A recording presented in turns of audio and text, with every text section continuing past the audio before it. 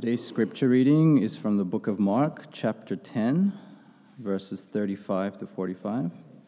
Mark chapter 10, verses 35 to 45. The requests of James and John. Then James and John, the sons of Zebedee, came to him. "Teacher," they said, "we want you to do for us whatever we ask." "What do you want me to do for you?" he asked. They replied, "Let one of us sit at your right and the other at your left in your glory." "You don't know what you are asking," Jesus said. "Can you drink the cup I drink, or be baptized with the baptism I am baptized with?" "We can," they answered.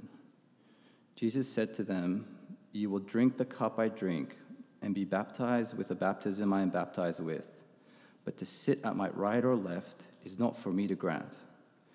These places belong to those for whom they have been prepared." When the 10 heard about this, they became indignant with James and John.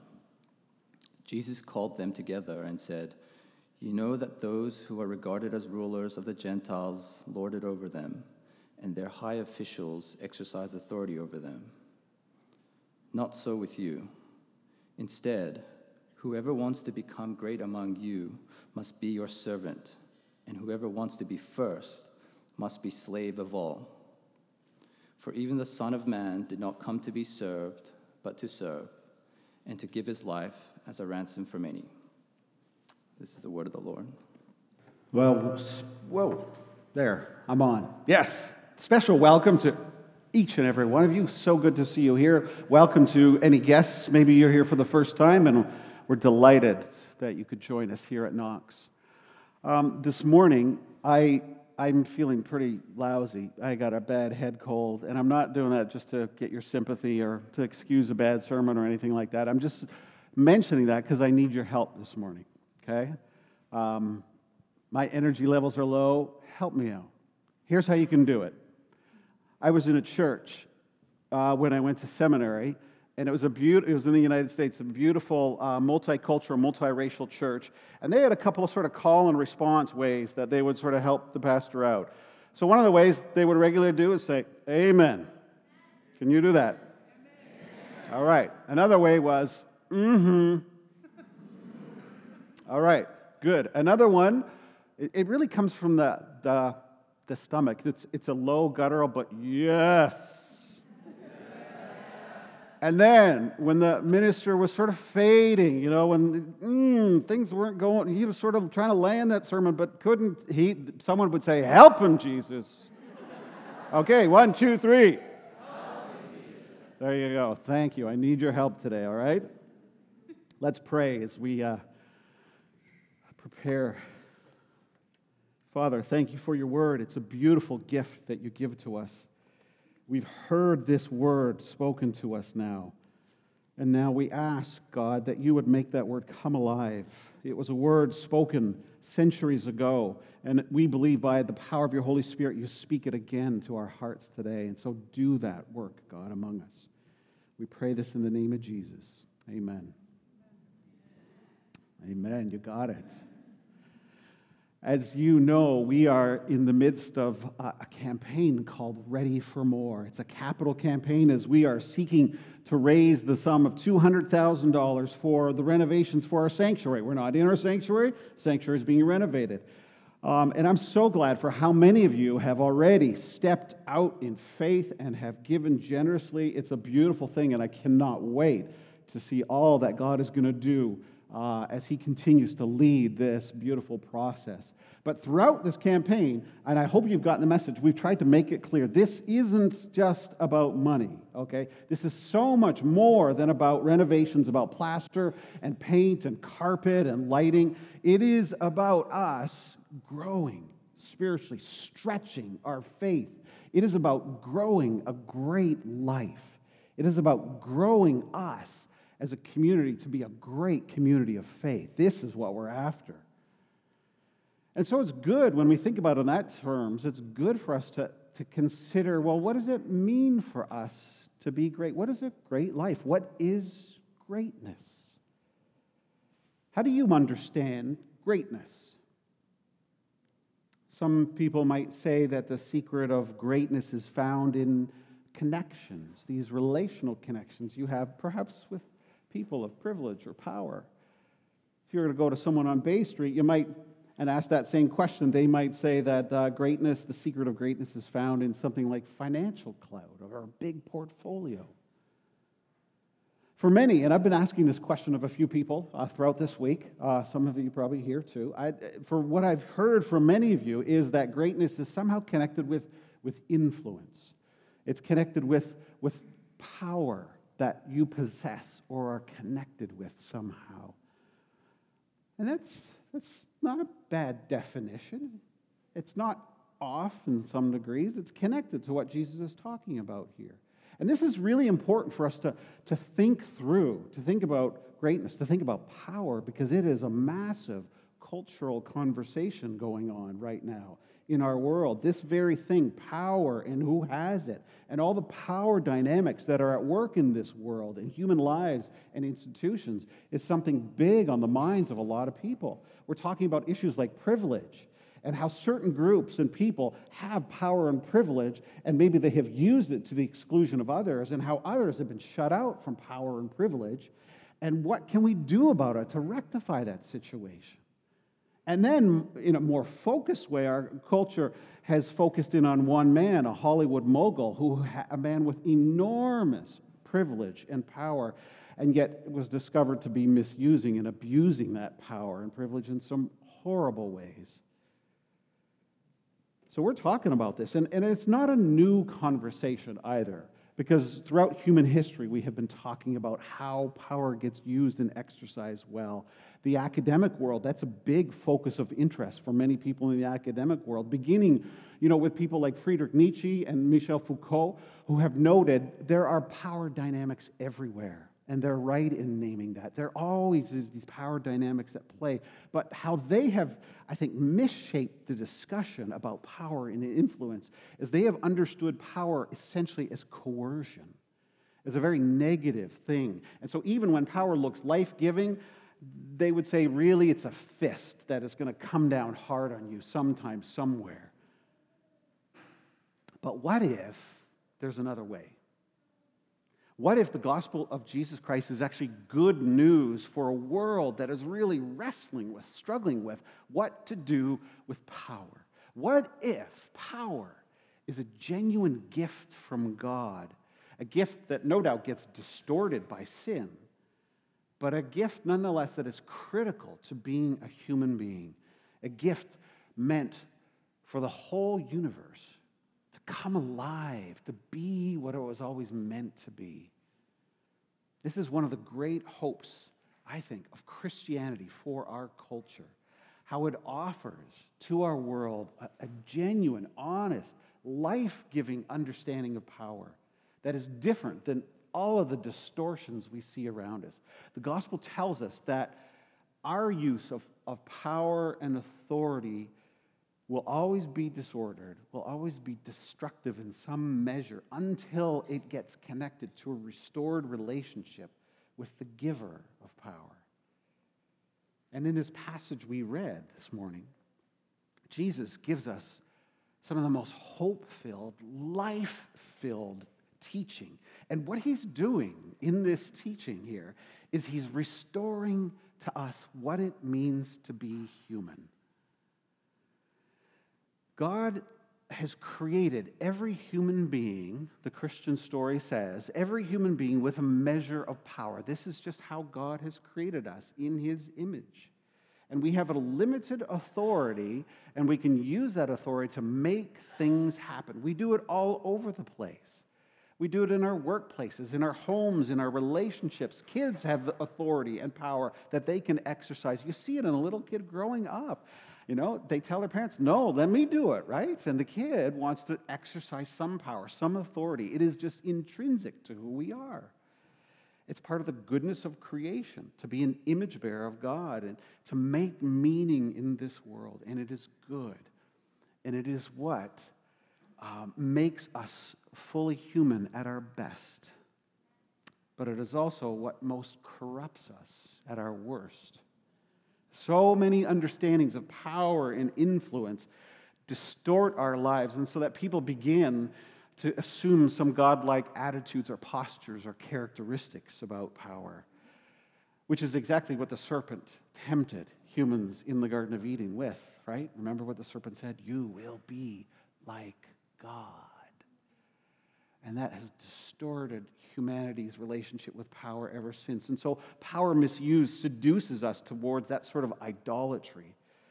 And so much destruction has happened because people have taken up power in an attempt to be God.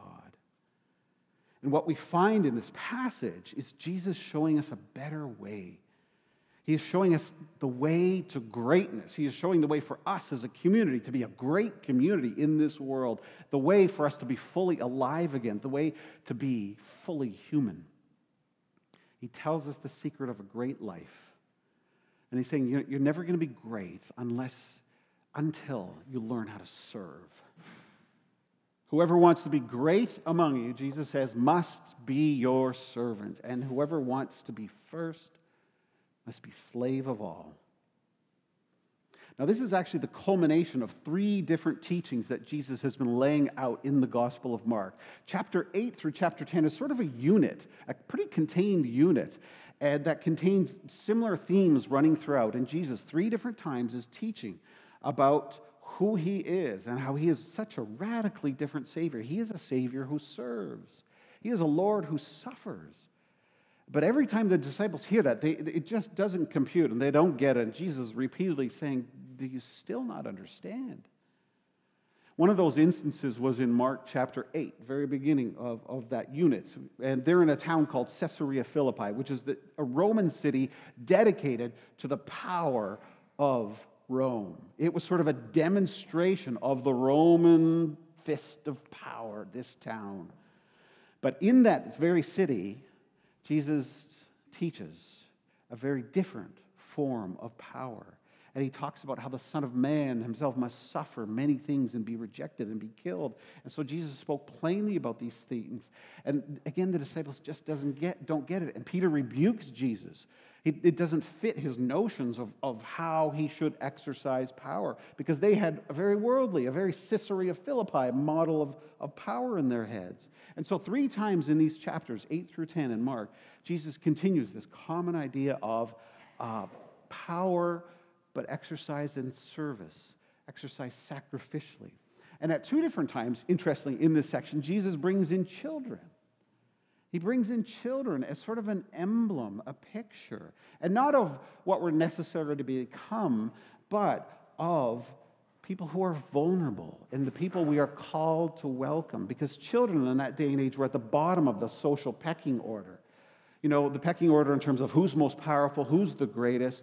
Children were just at the bottom of that social pecking order. And yet Jesus says, no, we are called to love and serve and welcome these little ones, the least of these. So there's been repeated emphasis on this servant orientation. 3 times he specifically teaches it. I'm not a leader like you think I might be. It's different with me. God's kingdom doesn't work like the power structures and dynamics of this world. And still after all this, what happens? We get our story from today. 2 disciples come to Jesus and say, Jesus, do whatever we want, would you? That's a pretty carte blanche, bald request right there. Jesus, we want you to do whatever we want. And he says, what do you want? We want for one to sit at your right hand, the other at your left in glory. And they're saying, we want those places of power and prestige and privilege, Jesus. And so Jesus then goes to a definitive teaching on power and authority. He calls them together and he says, you know it, you've seen it, that those who are regarded as rulers among the Gentiles, they lord it over them. And all the high officials exercise authority over them. Not so with you. Not so with you. Instead, whoever wants to become great must be your servant. Whoever wants to be first must be slave of all. For even the Son of Man did not come to be served, but to serve, and to give his life as a ransom for many. This is so stunningly good news, friends. This is good news for our world, that a world that is confounded by power and privilege and how to use that, this is news our world needs to hear, that our world needs the church to live out, to model to our world. Now, you need to realize, I think an important thing about what Jesus is teaching here is Jesus is not talking about abdicating power. He's not talking about giving it away. He doesn't say to give away power. He's not denying it. Too many times, I think, when we hear this teaching of Jesus about the call to servanthood, we understand it as sort of this abdication of power. Just, power is too wretched, a too corrupt thing. Let's just not touch it. Let's give it away. But think of Jesus. He doesn't do that. Right? He is the Son of God. He possesses all power and authority. And he puts that power, he exercises that power, but always in service to others, for the flourishing of others. This is what greatness is all about. To be a servant, to take whatever power and privilege you possess, and to take up your authority, your God-given, God-ordained authority, and to put it in service for the good, for the flourishing of someone other than you. And the wonder of what Jesus does and the wonder of what he's teaching is a little paradoxical. Jesus brings together power and humility, strength and limitation and weakness. And we learn to be these great people, these servants, by both being strong and weak, by embracing both our God-given power and humility. Whoever wants to be great must be your servants. The Son of Man did not come to be served, but to serve. Do you see the beauty of Jesus in this? Jesus is a king, someone who wields all authority and power, but he's a servant king. He's a suffering Savior. Jesus, the omnipotent Lord of all things, he is not a bully who comes in and starts pounding people. But he uses that power and authority to tenderly lead and guide. He gives his life. On the cross of Jesus Christ, what we see displayed is the power of God's self-giving love. This is the greatness we're called to live out as a community. This is the power that heals the world, that brings flourishing to our city. A great church is one that serves selflessly with great love. But how do we practically do that? Because history is just littered with all the ways this can go sideways and wrong, right? I mean, there's just so many. And it's not just world leaders, business leaders, political leaders. It's church leaders and it's churches who have corrupted power and allowed that to influence us. So how do we, as a community of faith, live this out? One person who's helped me understand what Jesus is talking about here is a journalist named Andy Crouch. And one thing he does is he develops a 2x2 chart that brings together these seemingly paradoxical elements of authority and humility together. And so what he does on this chart, is it up there? There we are. We can map out on the y-axis power and authority. And then on the other axis, the x-axis, servanthood or vulnerability. So that first, on that y-axis, the power to act. We all have been given this power of agency. We have authority. We have strength that is God endowed, God created. But there's this other x-axis, which is this sense of humility, of dependence, of limitation, of vulnerability, we're limited creatures. And so we're vulnerable to uncertainty, to loss. Again, this is all part of our created reality, right? God created us with his image. And in the Genesis story, we read about how we were created naked. Adam and Eve were naked. It's an image of our limitation, of our vulnerability, right? To be naked with someone is to be very vulnerable with someone. And you're just uncovered. You're known, fully known. This together is where greatness is found. And you see that in other parts of Scripture. In Psalm 8, it talks about the same paradox. The psalmist, David, is just sort of lost in the wonder of God's massive universe and creation, and he thinks how small and insignificant he is as a human being. And yet, then he also says humans are crowned with glory, and how humans are made to be rulers over all the works of God's hands. Again, these two, what seem like incompatible things brought together. So to be fully human and the path of following Jesus involves growing both in our authority and in our humility. And Jesus shows us that when you have power and this servanthood, this humility, strength and weakness together, that's where you have human flourishing. That's where life comes alive. But as we noted, this can go so wrong. And we can get off track in so many ways. And Andy Crouch in this 2x2 chart helps us see this. Let's see that chart. So we got the two axes, power and authority, servanthood, and vulnerability.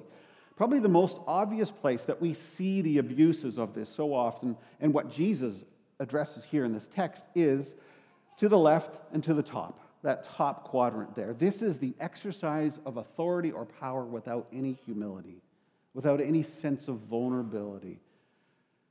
And maybe that sounds appealing, right? Hey, I get to exercise power, but with no risk involved. And this is the easy temptation for everyone in authority. Jesus calls that, and he says, you know how this goes, right? How rulers of the Gentiles lord it over you. You know this too, because we see it all the time, don't we? A Hollywood mogul exploiting very vulnerable women, a dictator with absolute authority, while the majority of his subjects live in abject poverty. We see this all the time, that lording over, and it is the promise in every idolatry. This is, again, what the serpent tempted Adam and Eve in the garden. You will be like God. You will have all power, and then he said, you will not die. You will not be at any risk at all. There will be no vulnerability. And this places the evil behind every injustice. It is power without risk or loss, because injustice is people, a few people living with great power and authority at the expense of others living with much vulnerability, deeply exposed to risk. One person's power and privilege is purchased at the other person's vulnerability. Not so with you, Jesus says. Not so with you. This is not the way my people live. So the exact opposite of that. Go to the right and down. Next quadrant. This is another familiar one. It is the exact opposite of the exploitation. And this is where someone has no power and all dependence, all vulnerability. And they don't have the power even to change the vulnerable circumstances they're in. This is poverty. This is suffering. And this is a clear violation of the image of God, to not be able to exercise your God-given authority, and to be so lorded over and dominated by another that your genuine God-endowed authority or power is taken away, it's stripped from you. Not so with you, Jesus says. This is not the way people flourish. These two sections are what we so often see when we think about power in our world, lording it over and suffering. But there's another one, down and to the left, that is becoming actually more prevalent in our world. What would it mean for us to have God-given authority and not use it, not exercise it, to be safe, to not risk, to just retreat into a very protective, bubble-wrapped world? More and more, this is possible. I mean, for most of history, people couldn't do that, right? Because it was just incapable. But more and more people are able to do that because of their affluence. So people can retreat to gated communities, right? This is possible. To withdraw from risk. We withdraw from risk when we look at the world and we think, nah, it's just too complex, too charged. I'm not going to say anything that's going to get me in trouble. I'm not going to risk being misunderstood. I'll just retreat. It's a safe place. Maybe on social media, I'll post my outrage or my solidarity with an injustice instead of actually engaging with someone, with real people and real suffering. This is a growing temptation in our high-risk world. This is my temptation. As a parent, as a dad, I want to completely protect my kids, right? And that's a responsibility of me. But if I do not give my kids enough exposure to risk, if I don't help walk them through their own vulnerabilities, if I don't help them understand how to exercise their God-given authority and power, I condemn them to an eternal adolescence. This is not the place where God's people flourish, safety and retreat. This, not so with you. True image bearers of God are missing in that quadrant because they're disengaged from the human suffering in the world, from the needs. They're disengaged from exercising their God-endowed authority. What we see in these three quadrants here are a world really without flourishing. But instead, Jesus calls us to something else. He calls us to be servants, to bring together the unique authority God has given to every human being, to take that amazing capacity that He has imprinted upon every human being to create, to develop, to act in meaningful ways, and then combine it with our limited humanity, with our vulnerability, with humility, and become servants, where we serve the flourishing of others. This is greatness, flourishing, image-bearing. This, Jesus says, is life. This is what brings life to the world, flourishing to the world. This is what it means to be fully human. This is how God acts in the world. Didn't Jesus say that? The Son of Man did not come to be served, but to serve, to give His life as a ransom for many. You've experienced that. Think of how people who have just served your life, caused you to flourish, have done that, have held together those two things, their legitimate authority and this humility. Think of your parents. Good parents does that. A good parent is authoritative and yet is vulnerable to their kids. They act with authority, but they also open themselves to their children, and they show their heart. They show their weakness. This is the beautiful paradox, the healing paradox of Jesus, the eternal Son of God, light of light, God of God, the wisdom of the universe, humbled Himself. He became utterly dependent, born as an infant. And as Philippians 2 tells us, He took the form of a slave. He humbled Himself. He became obedient even to the point of death, even death on a cross. And because of this, we become alive, and the healing of a broken world has begun. The question for us is, what are we going to do about this? Are you going to live out this healing paradox of Jesus, which is risky, which is challenging? Will we be a people serving the flourishing of others? In light of this teaching of Jesus, knowing that you were made for this, you were created for this, you were saved for this, you were gifted for this. We're not talking about some side issue here. We're talking what's so central to our Christian life, God's design for our lives. What are you going to do? Are you going to be a hearer of God's word today? Are you going to be a doer? Are we going to get up off our blessed assurance and do something and risk something? Or are we going to sit around and play it safe? We've got 3 options. I think we got 2 options. One, you can walk out of here, you can head home and live as if these words were just nice words from Jesus. They don't really play out in the real world. Do you think God brought you here for that? You think God brought you here this morning just to sort of tickle our ears? Or you can do something about this, knowing that this is the very thing that God put you on earth for. You can become fully human again by serving the flourishing of others. Imagine a world where everyone lived like that.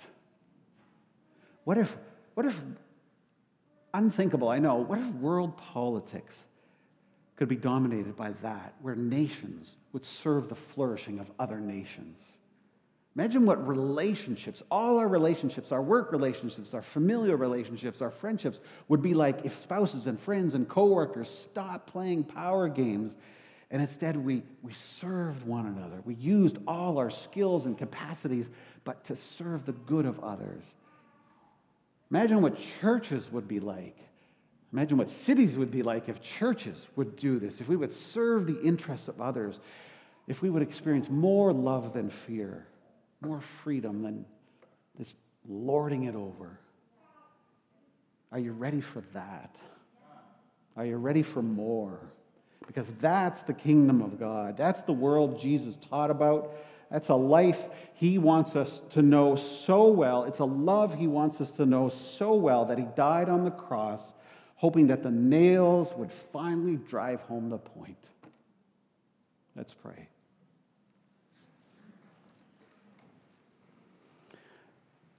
Almighty God, you, the God of all power and wisdom and might. The astonishing thing is when you came to this world, God, you came as a servant, and that was no disguise. You didn't sort of flip off that disguise and ripple your muscles and show yourself. That was you revealing your true nature. Humble, a servant. This is who you are. Thank you, God. This is who you are. We praise you, God. We praise you that this is your true nature. Jesus Christ, you who were all authority, you humbled yourself to serve all, to give your life so we might live, so that we might participate in your full authority. Hallelujah, God. Thank you. This is your character. We bless you, Lord, for this. You are restoring us in your image. You send us into this world to end idolatry and injustice. God, we will be your people to do this, but we need you to come alongside and empower us by your Spirit. We need you, God, to liberate us from all the ways we have become so stuck in our understanding, our relationship with power. God, we pray for those of us today who have been stuck in that quadrant of poverty or suffering, who have only known coercive power, who have been so dominated, who have had their own authority taken away, stripped from them. God, would you liberate those right now? May they know your tender authority. May they know your loving sacrifice. May they know the dignity of the authority that you have invested in them. And we pray for those who are stuck in a place of all power with no vulnerability. People who have abused power for their own purposes, for their own ways. They're here among us, God. We're here. Liberate us from all those exploitative ways. Jesus, show us the beauty, the power of your humility, of your servanthood. But Lord, so many of us today, I think, are stuck in the overly safe places. We confess, God, we've retreated from risk. We've retreated and withdrawn from taking up our God-granted power and authority and stepping into uncertain places and doing it for the sake of others. God, forgive us for choosing safety over obedience. Forgive us for avoiding the tragedies and sufferings of this world, for not trusting your power. And so we pray, God, liberate us from complacency. Call us out of ourselves, Jesus. Call us to something far better. Make us strong enough to follow you. Make us fully alive, fully human, like the beautiful Savior we follow. And in his name we pray.